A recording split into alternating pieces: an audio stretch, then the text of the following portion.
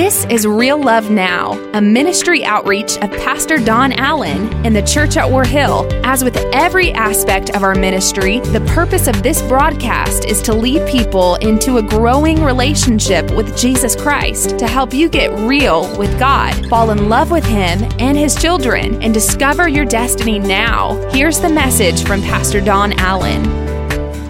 All right, let's bow our heads and ask God to open the Word to us today.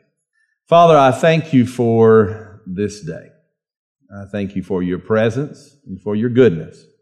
And your Word does teach us to give honor where honor is due, and we thank you that you have blessed us with a fine team that is bringing glory to your name.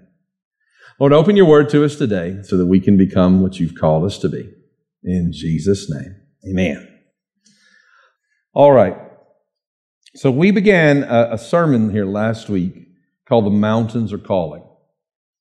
In this message time, we began a study that I literally sat back in the office and I said, Lord, you really want me to bring this? I said, there's not even enough here to last for 35 minutes. Why do you want me to take this out there? And the Lord's like, this is what you're going to do. Lord, but I planned this whole series. And I said, okay, God, I will obey you. And this is simply the notes of my own personal study time with the Lord. And so I brought you the message that turned in from one sermon now into two, and now this makes 3 sermons on The Mountains Are Calling. And quite frankly, you've responded at an unbelievable response to this series. Many of you said it's your favorite series of the last 2 or 3 years, and it's not even a series, so it shows me it's a God thing, and also shows me I need some help planning series. But God's doing some interesting things. And so I want to talk to you briefly about The Mountains Are Calling. Now, let's read the scripture, and then I'm going to talk to you about these topics. Isaiah chapter 25, verse number 6 reads like this. On this mountain, the Lord Almighty will prepare a feast of rich food for all peoples. How many know He has something good in store for you? Amen? A banquet of aged wine, the best of meats, and the finest of wines. On this mountain He will destroy the shroud that enfolds all peoples, the sheet that covers all nations. Notice this. It's all. He will swallow up death forever. The sovereign Lord will wipe away the tears from all faces. How many faces? All faces. He will remove His people's disgrace from all the earth. And I love this last line of this. The Lord has spoken. God has a plan to deliver His people, and I can't tell you how thankful I am that I have a God who says, when I'm done with you, you won't even have to fear death anymore because you'll know that I have already won the victory for you. Amen. And so last week we began to talk about the fact that we have a divided congregation here. We have part of our congregation would define themselves as beach people. We have some that define themselves as mountain people, conquerors that they are. But we have some people who said, I like both. And I think the truth is there's a season for both in our lives. There's a season for the beach because everybody needs a season of convalescing. Everybody needs a day to rest and to enjoy and to allow that to build up who you are. Everybody needs those moments in their lives, and what a blessing those moments are to enjoy those moments. But I have never seen a beach that I looked at and I said, I can conquer that. But I have seen some mountains that have been worth climbing. I have seen some mountains that I would never know what it looked like to see from the heights of those without having climbed up those mountains. And so I understand there's a season for convalescing, but there's also a season for conquering in our lives. And so God's been dealing with us that mountains are made to be climbed. So someone said to me, Pastor, how do we climb mountains?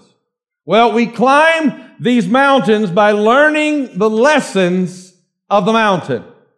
If I don't understand what has happened on that mountain, if I don't understand what God's trying to teach me about that mountain, I will never go up that mountain. And it's interesting because as I gave the topic last week, I looked out into the audience, and there in the audience, someone had a shirt on that had the sermon graphic on it and said, "The mountains are calling." And as I saw the sermon graphic that says, "The mountains are calling," I didn't even think about the fact that this was a very popular phrase.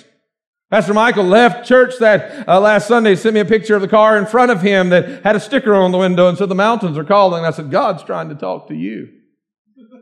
But there's more to that phrase. The mountains are calling. The quote of John Muir. And he said, the mountains are calling. Does anybody remember the other side of that phrase? And I must go.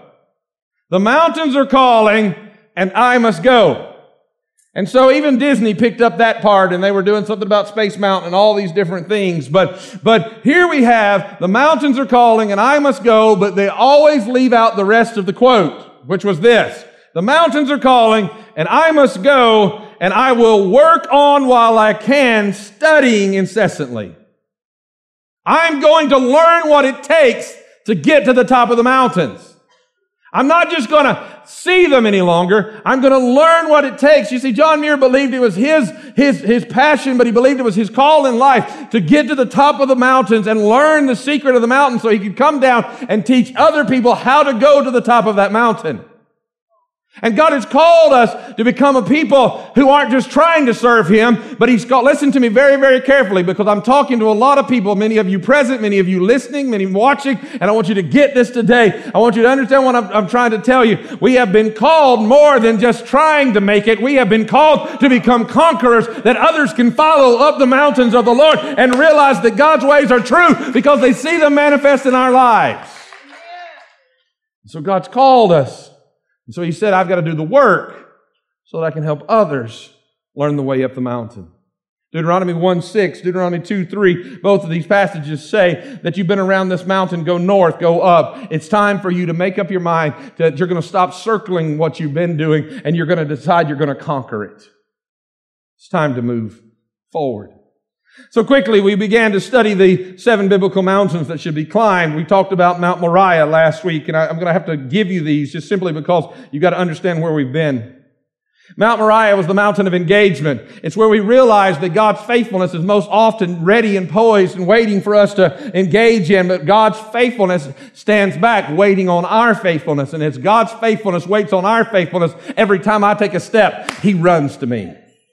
Every time I take a stand, He becomes the strength that helps me stand. Every time I determine I will not be knocked down, He becomes the force that causes me to rise up.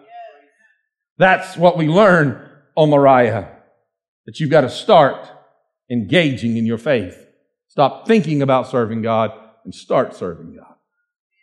Then we climb Sinai. And up Mount Sinai, we learn that is the mountain of instruction. That on the mountain of instruction is where I learned God's ways. It's where God's commandments were given. It's where Moses talked with God, as it were, face to face. As he got into the presence of God, he learned the ways of God. He was given the example of how to serve God. Listen to me very, very carefully. This is important. When he learned the ways of God, when he went back down into the valley where they were living according to the own lust of their flesh with the calf and the sexual perversion and the things that were happening down in the valley. When he went back down the valley, watch this. This is super, super important. When he went back down in the valley, it's because of where he had been that he realized how bad where he was headed was.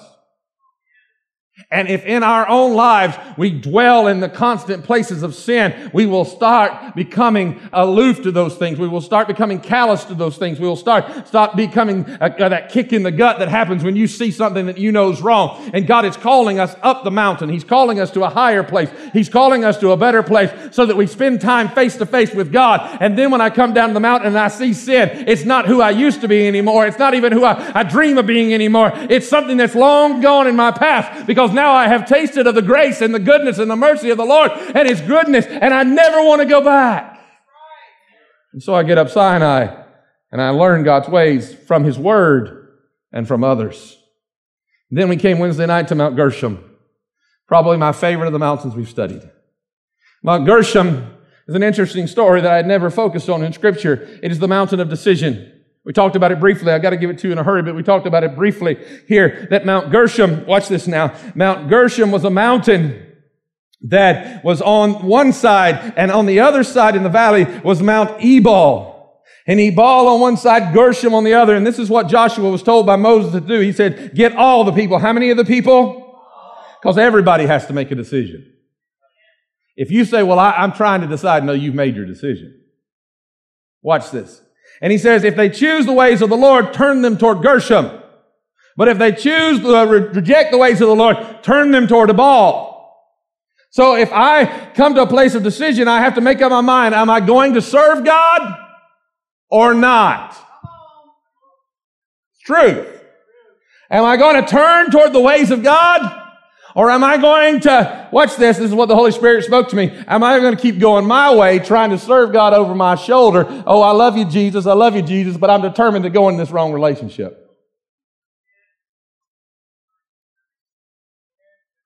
Oh, I was waiting on you. Am I determined to keep doing what I know I'm not supposed to do? Trying to serve God like this? No. It must come to a place in your life where you make up your mind. I am tired of walking towards sin and bearing the curse that comes with walking towards sin. I am ready to walk into the favor and the calling and the purposes of God. And I'm no longer going to serve God looking over my shoulder. I'm going to face Him face on. And I know I'm not perfect, but His grace shall cover me and I shall know the Lord. Amen. Why don't you give God a praise like He deserves? Amen. Then we went up Nebo. Just a fun one to say, Nebo. And then when we going up Nebo, we realized that's the mountain of life purpose.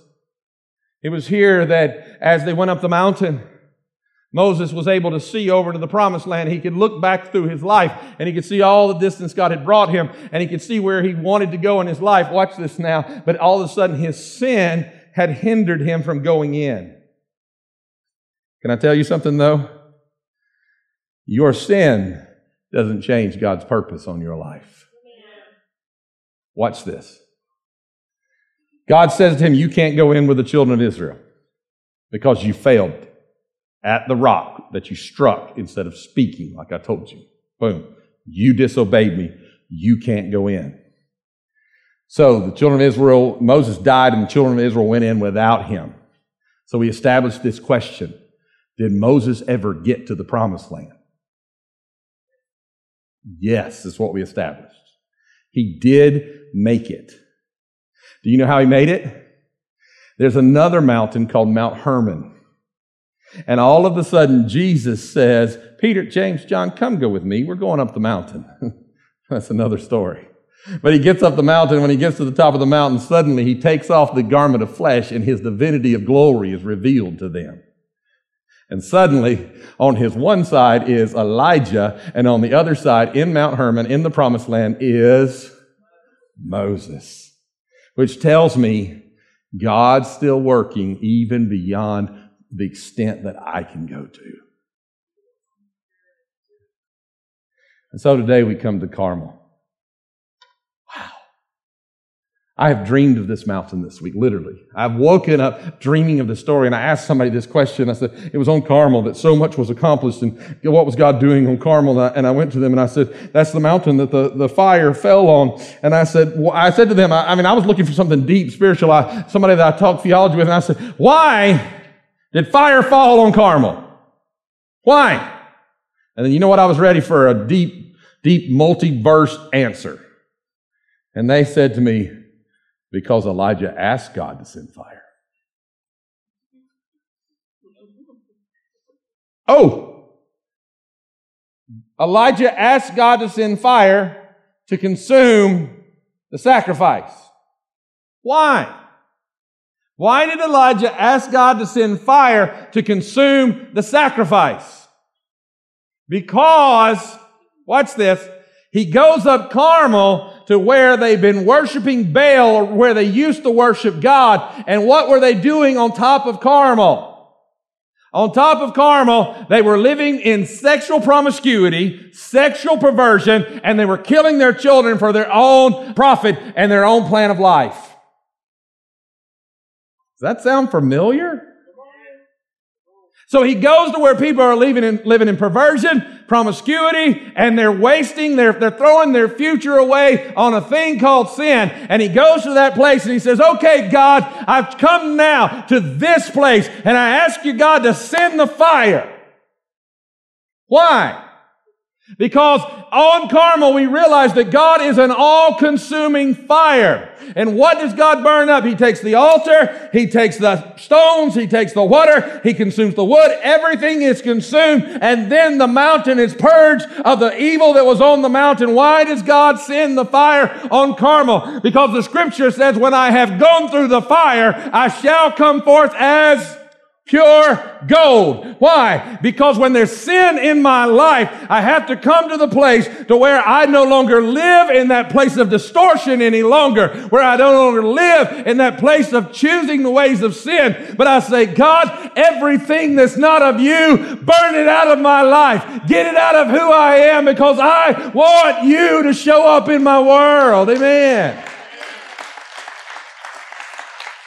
Let me show you what God showed me about this. There's only one other place, I've told you this before, where the fire falls like it did, or something falls like it did on Carmel that day. There's only one other place, and that's on the day of Pentecost, after the resurrection of Christ, when all of a sudden the Bible says that as the fire consumed that altar, that there came the sound of a rushing mighty wind. Now watch this now. The rushing mighty wind, and it came and it filled the place that they were, and there was, watch this now, the wind blew in so fast. What did it leave on them? Fire. The refreshing wind came in. Instead of a consuming fire that day, there came a refreshing wind that set them on fire for the glory of God. Now watch this. I thought, my goodness, it's the only 2 times in Scripture that we see it described this way. One day, it is a consuming fire that deals with sin. And the next day, it's a refreshing wind that ignites my passion for the glory of God. Now watch this. Until I let the fire get inside of me and burn out everything I know that shouldn't be there, the wind cannot blow in me and ignite a fire for the glory of God. Until I make up my mind, this day I will serve the Lord. I am tired of making excuses. God, you see everything in me that's not right. Some of you are going, Pastor, why are you angry? I'm angry because sin has held His children from the glory far too long. We have exchanged the presence for the program. Let's shake off the program and let God clean us out and get in the presence and let the glory of God set us on fire and be refreshed by the wind of the Holy Ghost. Amen. Now watch this. Wow, it got a hold of my heart. God's doing something unique inside of who we are. I can't preach it. I told you I dreamed about it this week. Somebody this week, not related to this church in any form, fashion, or way, did something that irritated me to no end. And somehow it came up standing in the foyer this morning. And I wanted to eviscerate them in my story. You know what I'm talking about? I wanted to make them, you know how when you tell a good story, the warts grow and you know what I'm saying, they get uglier. And the Holy Spirit said, no. Not if you want to walk where you're preaching about this morning. Shut your mouth. Did they wrong you? Yes. But you will not wrong them if you want to go where I'm calling you to go. You will never get to the refreshing move of God as long as you have hidden sin or blatant sin, quite frankly. The church, strangely enough, and this is quotable, no longer hides its sin. We post about it. Choose you this day whom you will serve. But as for me and my house, we shall serve the Lord.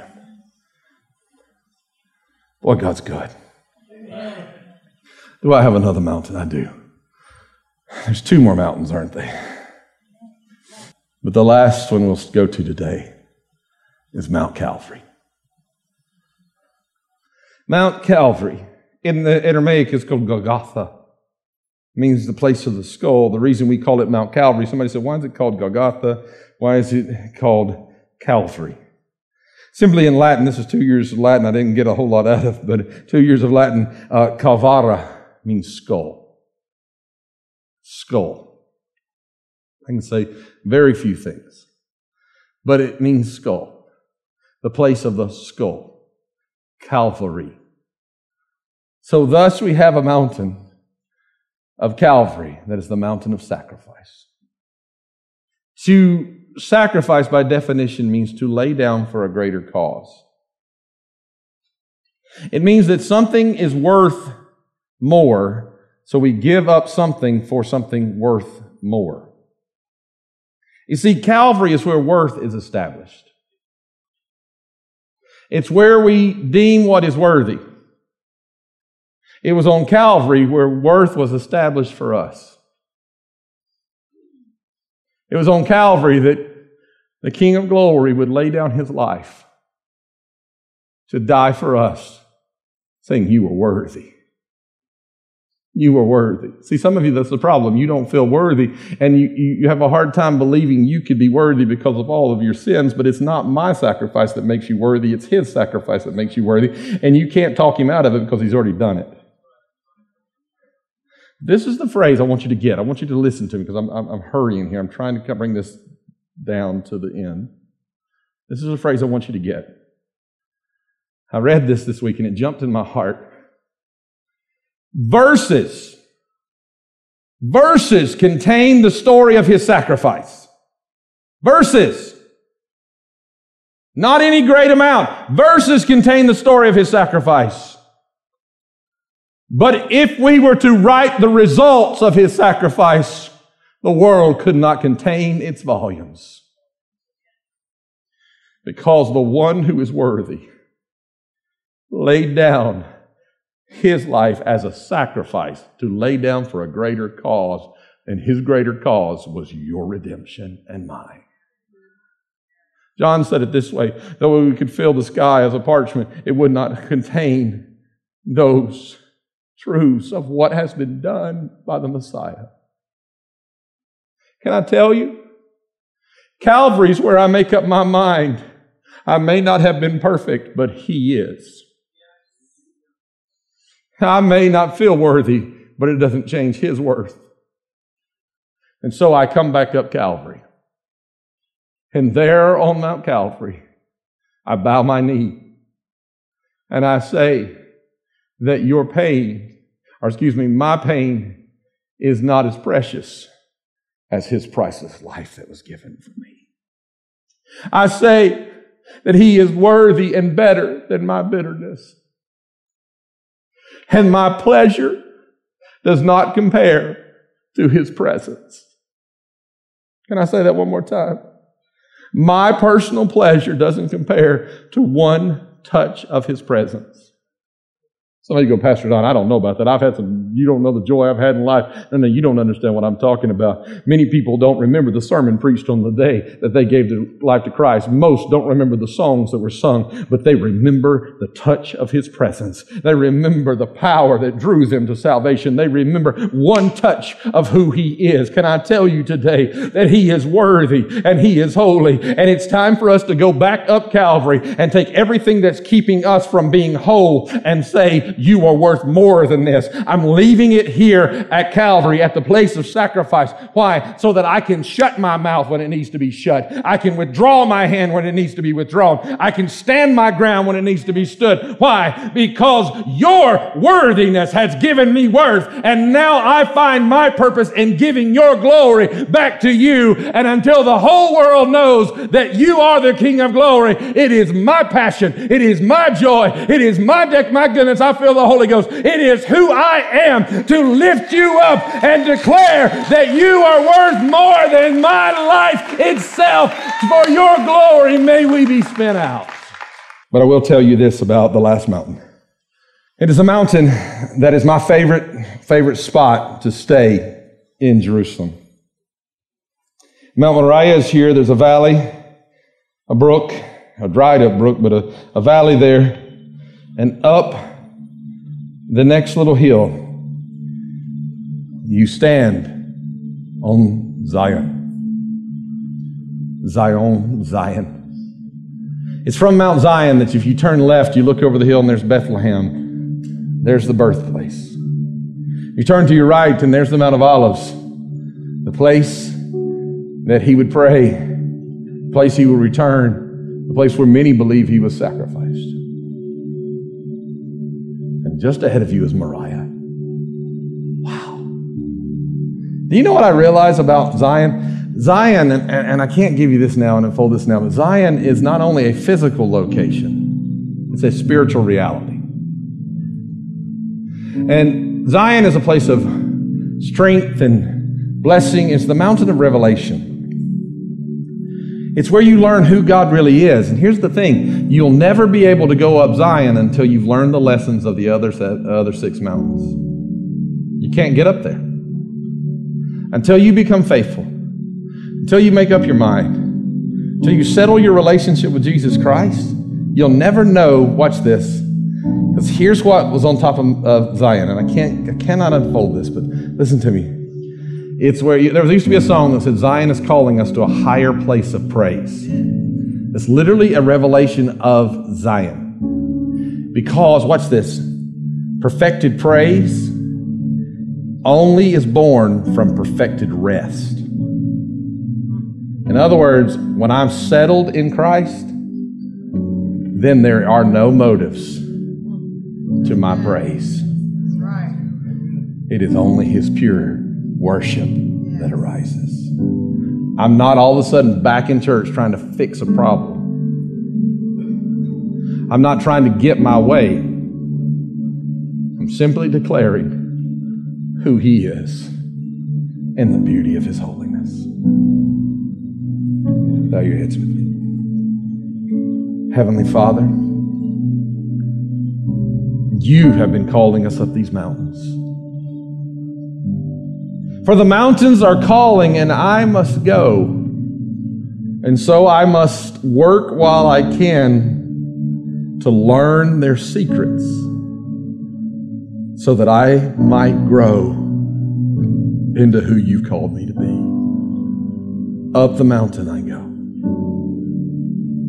Up the mountain we go today, with every head bowed and every eye closed. Quick question, we're going to pray. Actually, I'm going to give you 3 quick questions. One, if you're here today and you said, Pastor Don, I need to go up Carmel because there's some sin in my life that I need to confess and I need God to burn out. Let me see your hand if that's you. Get it up, hold it up high, hold it up high. Hands all over this place. Thank you. Put those down. Secondly, your praise has not come from a place where it should be yet because you've not been focused on His worth. You're struggling with your worth so much that you haven't been focused on His worth. And you've not become a living sacrifice yet, declaring the perfect and acceptable will of God. And you want to declare today, I will lay down whatever it is so that I can give God the glory He deserves. Can I see your hand if that's you? Put those down. Last and final question. Are you here today and you say, Pastor Don, I need to climb the mountain of salvation first. I've never given my life to Jesus Christ. I've never settled my relationship with Jesus. I don't know who He is for me. And I want to know Him as my Savior. I want to know Him as Lord of my life. I didn't embarrass anybody else to raise their hand. I'm not going to embarrass you. We're going to pray a prayer, and in moments this service is going to be over, but it's going to affect your eternity now.